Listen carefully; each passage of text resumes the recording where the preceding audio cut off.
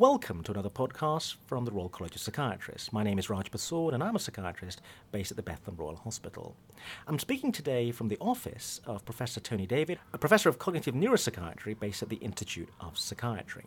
Professor Tony David is publishing a fascinating paper on insight, the title of which is Assessing Insight in Schizophrenia, East Meets West, in the March issue of the British Journal of Psychiatry.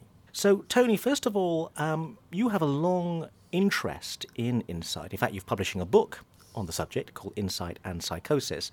Why are you so interested in insight?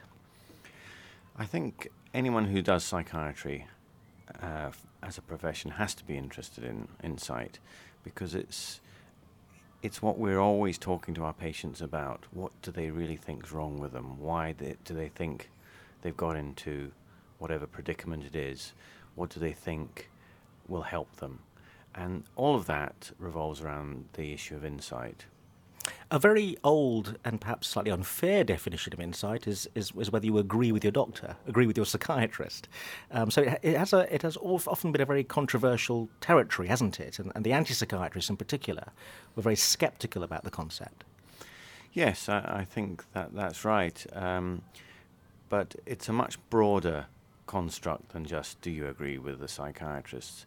It's do you agree, do your beliefs about your illness concur with your beliefs about the world generally?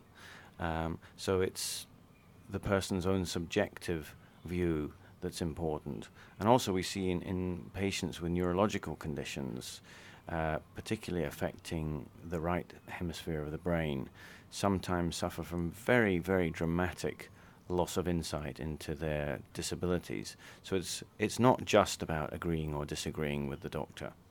It sounds to me as though you feel that insight is actually a core concept in psychiatry. It lies right at the heart of psychiatric research and practice. I do, especially for the more severe kinds of psychiatric problems and neurological problems affecting higher mental function. So, Tony, tell me a little bit about the study. You obviously collaborated with a group of psychiatrists in India. How did this work?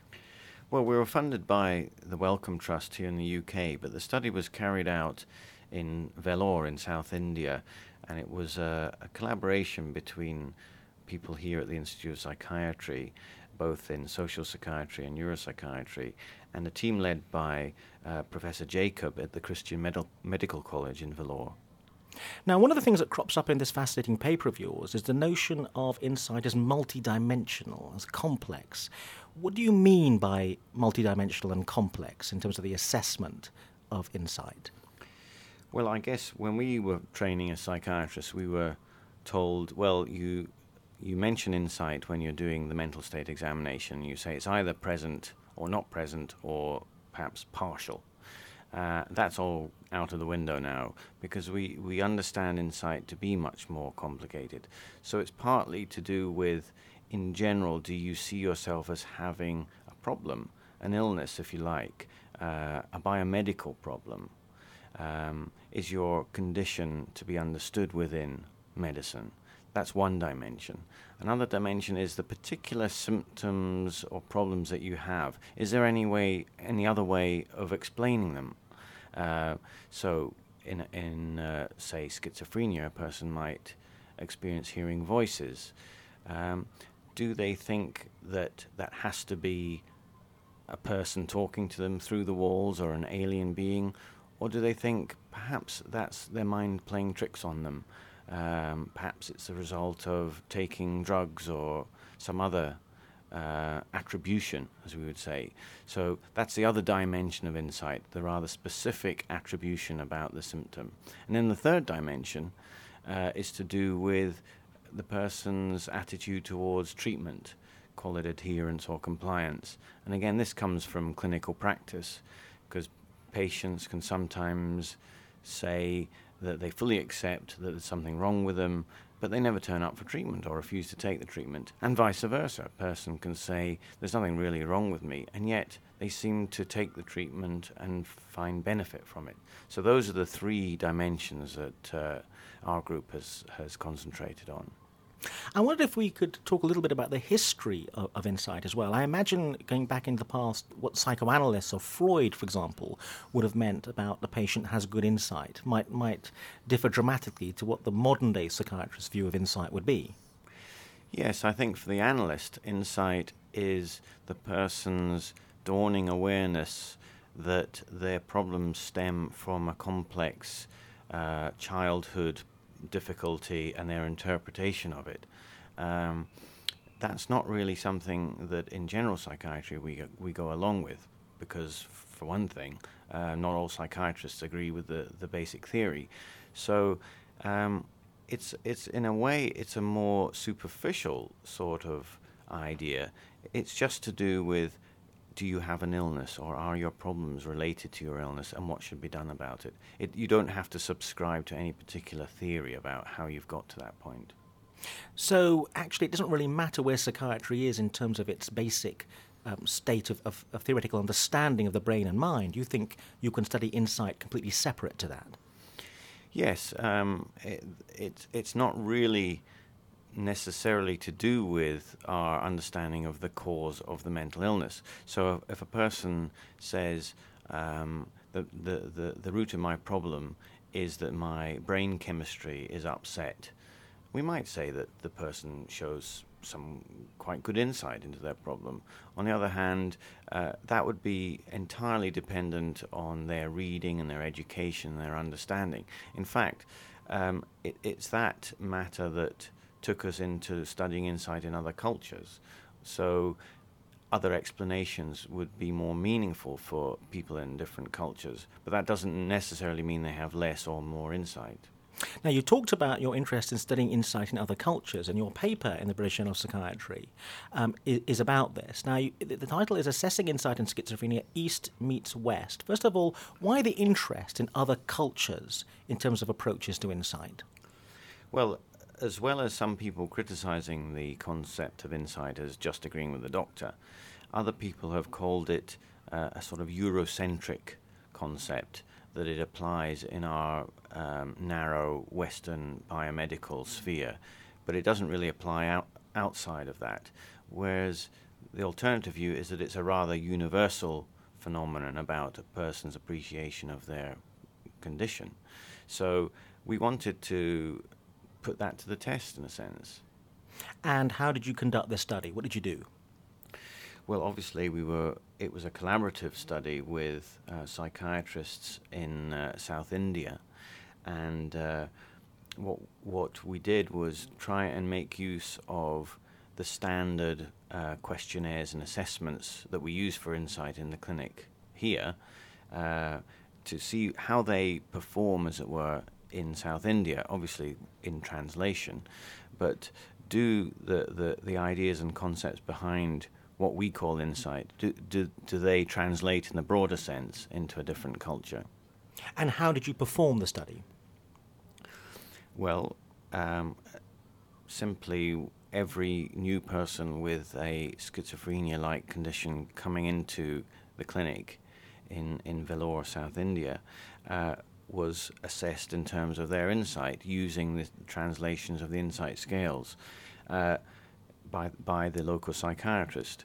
But as well as that, or in parallel with that, a much more open-ended, culturally sensitive kind of interview was carried out and recorded. So without the constraints of specific questions and specific preconceptions, we allowed the patients to just give their account, their explanation of their condition. And then we tried to see how did the two ways of assessing insight marry up. You picked specifically patients with schizophrenia. Why were you picking on that particular diagnosis? Well, that's the most severe kind of mental illness where hallucinations and delusions are a core part of the problem. So that's really where insight is tested at its most extreme. So perhaps another way of saying that is it's perhaps the diagnosis where people often demonstrate the least amount of insight. Indeed. And there's somewhat less controversy about the nature of the illness, that it is a severe departure from normal behavior. So one isn't arguing about that quite so much as one would be with other conditions. I'm interested to hear you say that. I thought that actually was a source of big debate only about 20 or 30 years ago in psychiatry. 20 or 30 years ago it was, but I hope we've moved on from there. A large study sponsored by the World Health Organization tried to see whether schizophrenia existed in 11 or 12 different countries and found that it was rather similar across the board. So in a way, our research takes off from there and looks at the question a bit more specifically. So one of your key starting points sounds to me as if you're saying that actually everywhere around the world people accept this is something definitely not normal, as it were. And therefore, starting from that standpoint where we all agree that if someone's got schizophrenia, everyone around them would accept that there's a problem. It's not that they're a mystic or they have a deep insight into religion, let's say. So from that standpoint, you're now looking at their assessment of insight. What did you find? Well, what we found was that our standard rating scales for insight seem to work quite well in that setting. But more important, what we found was that when we looked at the person's own ideas about insight, if they had strong beliefs that their condition was, say, due to evil spirits or past misdeeds, that seemed to coincide with what the Western psychiatric scales would score as poor insight. On the other hand, if they tended to see the problem as residing in the body and being a medical condition and one that required help other than traditional healers, then that would coincide with what we would regard as good insight. But again, it was a little bit more subtle than that, because it wasn't just a case of those people who were a little bit more in tune with Western biomedicine again agreeing with us. It was really people who had sought some sort of restitution for their problem outside spiritual or mystical kinds of restitution. And so in a very, very broad sense, there was this similarity between what we would call insight both in East and West. We should find, surely, according to your argument, that if insight is one of the key things that gets lost in schizophrenia, there should be some relationship between the severity of the schizophrenic illness and the level of insight. Did you find that? We did find that, but we found here, as elsewhere, that it's not a very strong relationship. Now, if the relationship was so strong, you would argue, well, you're not adding anything by assessing insight as well. It's just another aspect of the person being very severely affected. So yes, it goes in the same direction, but it's a little bit different from just being highly symptomatic. But you seem with this paper, I think, to be establishing something really interesting, that there's a kind of universal, wherever you are in the world, notion of disease. And there is also a universal, therefore, notion around the world that psychiatric symptomatology could be linked to disease. Yes, and that it has to be put right in some way, other than through the sort of spiritual, mystical roots. Another thing that cropped up, which again we see in other studies, is that while the level of symptoms tends to, as they go up, the level of insight tends to go down. That isn't true of all symptoms. So anxiety and depression has the other opposite effect. And again, we've seen this in other studies. So the more sort of self-critical a person is about themselves and about the world, more pessimistic, if you like, the more they're likely to entertain that the problem is within themselves and not due to some outside force. And that seems to be another universal. So that's fascinating, isn't it? In other words, what you're saying is people who are more anxious and depressed seem to have more insight. And you're arguing it's the anxiety and depression, that the cognitive processes linked to that, that's helping them have more insight. Some people would argue it's the other way around. You have more insight, you realize you've got this terrible schizophrenic illness, and that makes you more anxious and depressed. That's right. That's the kind of received wisdom. And when you think about it, it's going to be very, very difficult to tease out which of those two is correct. Probably it's a bit of both. But there's something about, therefore, depressive realism, you argue in the paper, and I was very interested in that idea that seems to lend itself to insight. Could you say a bit more about that? Yes, and this is the idea that apart from people with psychiatric problems, every one of us is perhaps more or less optimistic or pessimistic. And a lot of experiments have been done in psychology showing that on average we're a little bit more optimistic, so that when we are asked to guess the outcome of certain chance events, we tend to sort of think that things are going to work out well. But if we're a little bit pessimistic, we're actually more realistic. And that seems to apply to the question of, is there something wrong with me? If you're a little bit pessimistic, you tend to think, well, maybe there is. And ironically, you're probably right. Now, what's the next stage in terms of your research in this area? What's the next area you're going to explore? Or what's the next study that follows on from these findings? Well, of course, this is just one culture. And even within South India, there's a multiplicity of cultures. And one could go on studying different cultures to see whether the universals come through. And that obviously would be rather interesting. Our approach, though, is to try and look at insight from all kinds of directions. So as well as the cultural and social dimension, we're also interested in seeing whether there is a biological or neurological dimension. And are you doing some brain scanning work in that area then? Exactly, yes, we are. First of all, to see whether the structure of the brain differs in people who score low on insight compared to those who score highly, and also looking at the function of the brain, so that when asked to reflect on one's condition, which brain areas are involved with that, and are they the sort of brain areas that might be disrupted in people with, say, schizophrenia. You also make a very interesting remark in the paper about the fact that people often have poor insight into their own behaviour, but actually are very good at labelling other people's behaviour as almost definitely down to mental illness. And as a psychiatrist, one sees this on the wards. The patient is pretty clear they're completely well, but accepts fully that everyone around them is quite clearly unwell. Any thoughts about that? Because that leads us surely to an idea that theory of mind in some way might be linked to insight, perhaps. Well, it is a fascinating phenomenon that I think a lot of people have noticed. I mean, it tells you one thing quite simply, that as it were, the model of what constitutes a mental illness must be present in people with a mental illness. It's not that they just don't know what a mental illness is, and therefore they don't realize that they suffer from one. They know perfectly well what it is because they can spot it in others. It's just that turning the gaze on oneself that is so difficult. And of course, it is part of the human condition that we tend to find that a problem. And one idea is that lack of insight in conditions like schizophrenia is simply an exaggeration of this normal flaw, if you like, in our own psychology.